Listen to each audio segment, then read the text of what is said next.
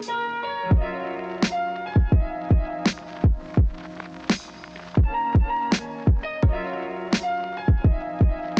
to The Outside Story, a podcast on TV, film, and media from an outside perspective. I'm your host, Jonathan, co-host, I should say, and with me today is my brother and co-host, Larry. This month, we're doing an October Halloween special, and today's episode is on horror movies that are considered slashers.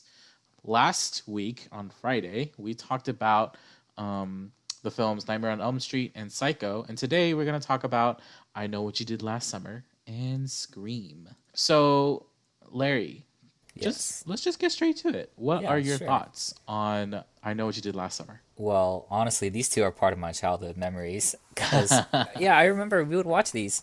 Oh, yeah. We would rent these at like Blockbuster or something, and we would just watch them. I don't know why, mom let us do that. But, to be honest, I don't know why either. Yeah. Well, either it was mom that let us do it, or we were with our cousins or something. Probably. Yeah. Or we watched it with our cousins. Yeah. I don't know. Yeah. Something like that. But yeah, so I just remember I haven't seen these films since I was a kid. So I'm just thinking to myself, I don't know how well these hold up. I don't know how well they're gonna do, and I sat through them, and I thought it wasn't too bad. I liked I Know What You Did Last Summer. So I Know What You Did Last Summer is released in 1997, and it's based on the urban legend of a killer that uses a hook. So I think they just kind of took that premise and just kind of expanded on it. And basically it's about these kids who are celebrating their, I want to say their senior year. Yeah, they're graduating, right? Mm-hmm. They're graduating, because they go off to college. Yeah, and then they party hard. They get into a car accident. They hit someone on the road, and they try to hide the body. They hit it. They kind of swore that they'll never tell anyone.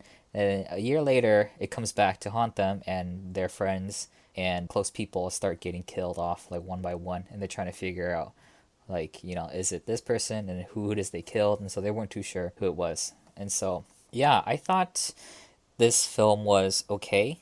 It felt pretty it's hard to tell if the killer actually did certain things or if they're just tripping. You know what I mean?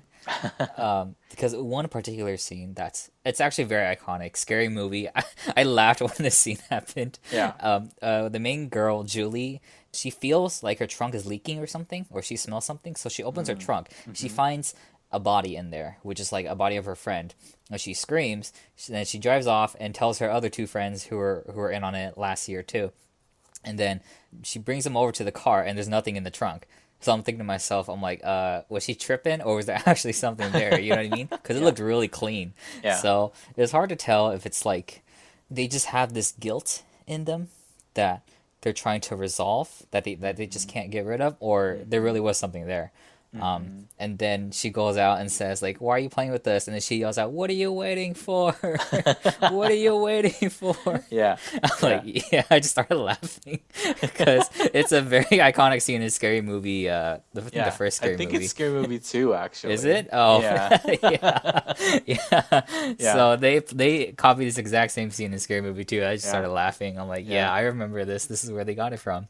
Yeah. And so, it just gets you thinking that, maybe a lot of the stuff that they're tripping on, I think they're just tripping. I don't really think the killer actually went to the effort to drag a body full of seaweed and stuff it in someone's trunk and drag it out within 10 minutes or 5 minutes, to play with them. That's a little too much, but I think some of the other stuff is a little more.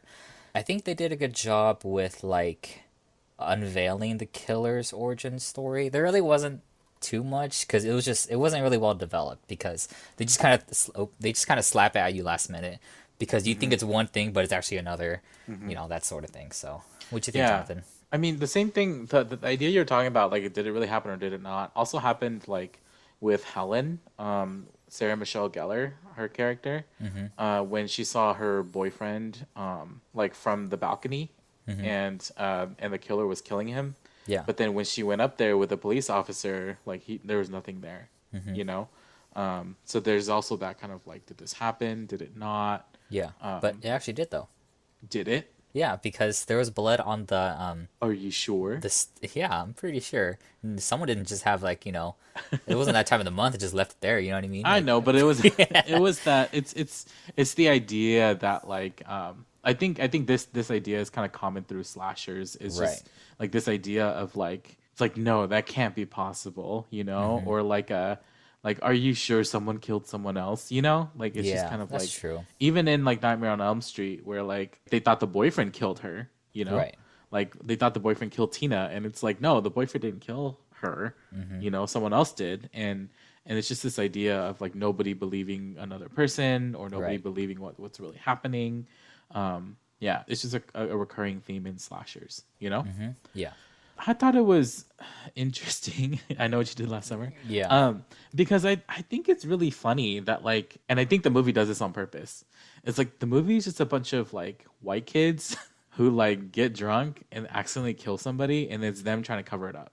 And for some reason, like the guys, I think were more responsible for this than the girls were Right. because the one guy was driving, was not paying attention to the road, and the other guy who like gets up into like the sunroof, and is Mm-hmm. all drunk, like batshit crazy, and is like screaming off top of his lungs, like making the car go crazy. Yeah. And so like it's more their fault than the girls, but then for some reason they drag the women into this, as Okay. well.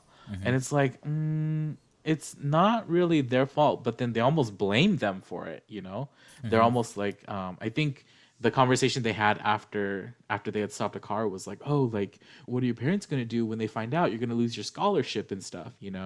Right. Like all these things. It's almost as if like they're trying to put the blame on one another, so that they all Yeah. have to do it together. Yeah. That is what they did. Yeah. That's true. Yeah, and then there's also this like commentary on classism in the film Yeah. because it feels like the four main characters are really like white and privileged, and then like the killer is white too. So the guy who they crash into, Uh huh. that guy Yes. and his sister, Missy, Yeah. are both like low class people. I thought they didn't hit Egan or Missy's brother. Oh, who did they kill? They killed no, they hit Benjamin. No, I thought Ben was the one who. No, I thought they killed Missy's brother, but then Ben knew that, and then came back and killed them. Really? Yeah, I that's thought what I thought. Oh, really? I thought it was they hit. Oh, actually that could be it. Man, I'm confusing myself Now now I'm because I confused. thought okay, I thought they hit Ben, which is why Ben's going back to kill them. Because that's what I thought the last article was about. The very last piece of evidence they found. Because Was it because Ray, David had died in another accident or something like that? yeah, it was like they do have a name for him, but I couldn't find it. Egan. I So think it was. I thought it was David.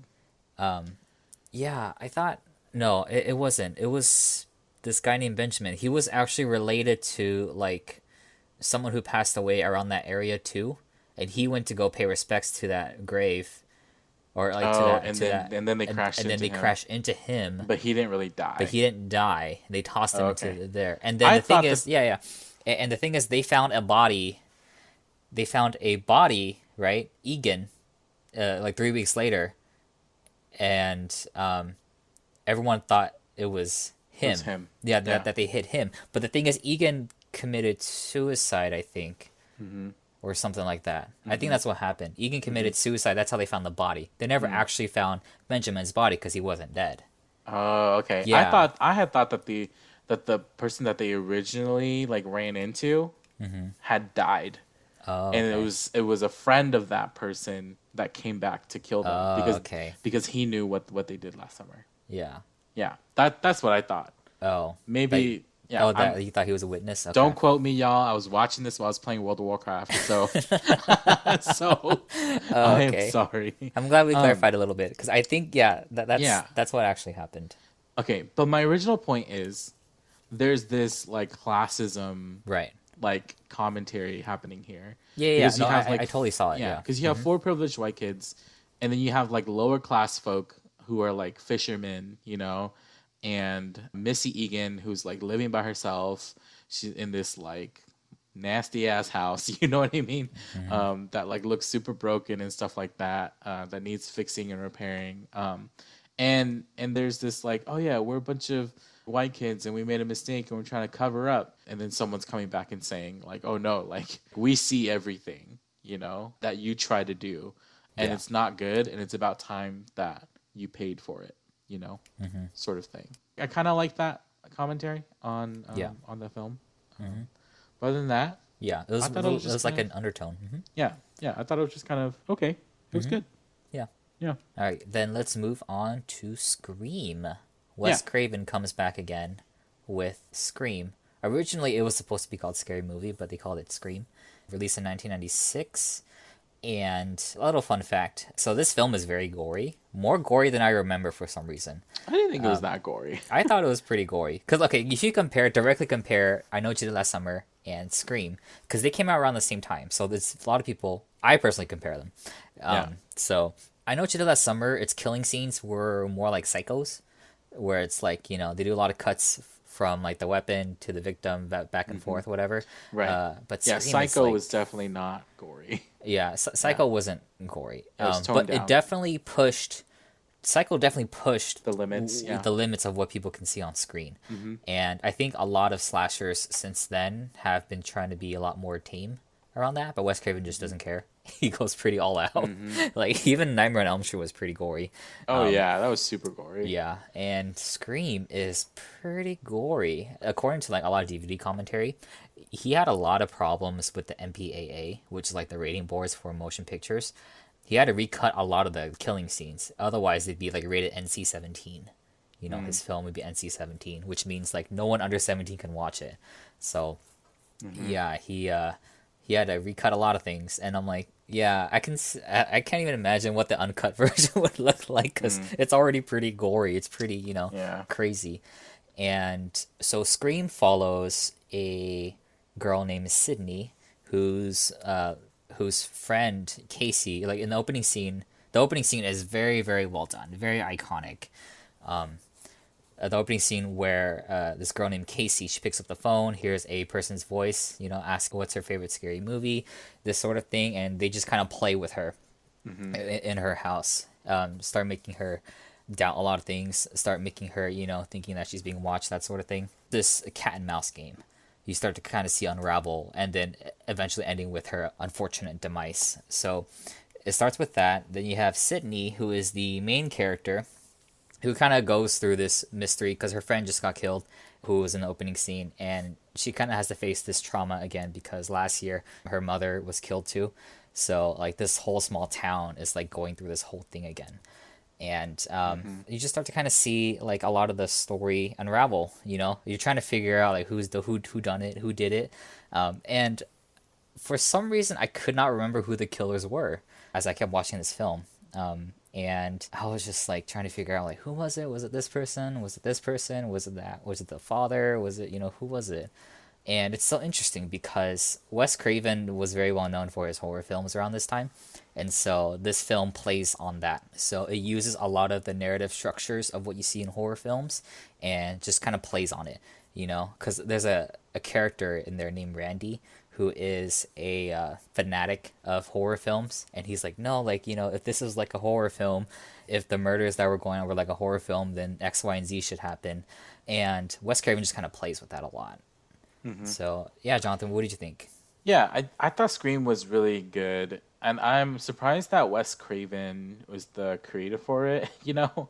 Just because usually somebody who is really good at their craft doesn't go back and make a satire of it, you know? Right. And I feel like Scream is a satire of scary movies because it's a scary movie that acknowledges that it's a scary movie. You know, I thought that was really good. After watching it, it's just, I'm surprised at how well the storytelling is because it's such an old film. Like it's over 13 years old, you know, which is great. Wait, more than that.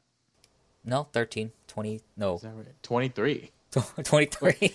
Yeah, wait, is that right? Yeah, it is. 23. 23. We're off by 10 years. Yeah, just 10 years, you know. We're Asian American, you know, we're good at math. Yeah.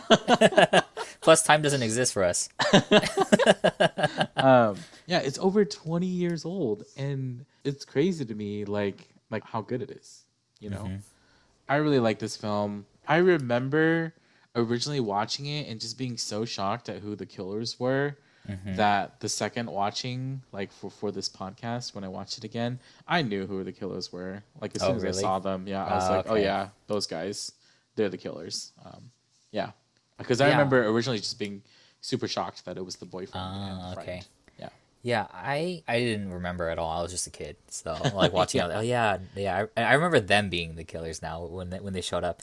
Yeah. But are you familiar with the book of Mice and Men? I've heard of it, but I don't think I've read it. So Billy and Stu's interactions near the end when they're talking to Sydney about when they're kind of explaining like why they're doing the things they do, why they explain the things they did. It reminded me a lot of Mice and Men. I don't know if the audience is familiar with it, but of Mice and Men is a book about these two characters. I think they're trying to get a job at this one place. And there's the smart character and there's like the really big oaf, lovable oaf, but he's really dumb kind of character. So there's those two characters.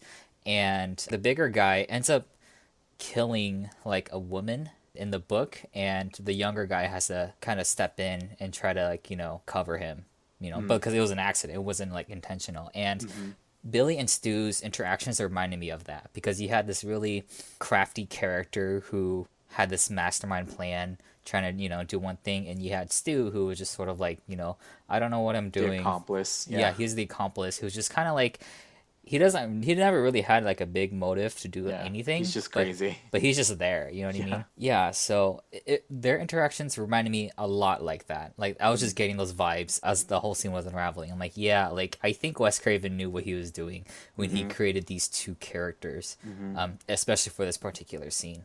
So I really liked that. It was like a throwback to a really well-known classic book of Mice and Men. Other than that, I have not much to say. Although I think the murder with the garage door was a little overdone, and I think it's supposed to be, Yeah. But I just thought it was really funny. I was kind of laughing during that. Really? Yeah. Yeah. I was like, oh my gosh, this is ridiculous. Just pull yourself out. But then her boobs were too big, so she couldn't bring herself back in the door. Yeah. So it's just funny. It was that scene was very controversial too, because I think the original cut had like a couple of seconds where you can see the body for longer, but the NBA was like, "Listen, you got to cut this scene, or you got to reduce something, because we're gonna slap you with an NC-17." So you had to cut a little bit. I'm like, I can see, because it was a little like a lot of the death scenes here were a little cringy for me to watch sometimes. Just because it's like, oh my god, it feels like you're watching like a murder take place on screen. Like that's what it felt like. Were you watching in HD or something? Well, I was watching on Netflix, so. No, I know, but were you watching like on an HD TV? Is that why it felt real? Yeah, it felt real.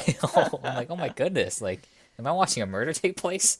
Yeah, it's definitely definitely has that feel. Yeah, so I think Scream really pushed the limit too. Like it pushed what was accepted, what we could see on screen. Because if you directly compare I Know What You Did Last Summer, which had like its scenes weren't that. I mean, the idea of it was gory, but it wasn't like you don't really see it. It's just kind of implied. But this one, no, they'll show you, and they show you real close.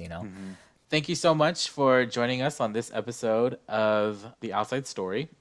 Tune in tomorrow as we talk about what we're calling the genre or the subgenre of modern horror. We're going to be talking about The Babadook, released in 2014, and A Quiet Place, released in 2018. Thanks again for joining us. We'll see you next time.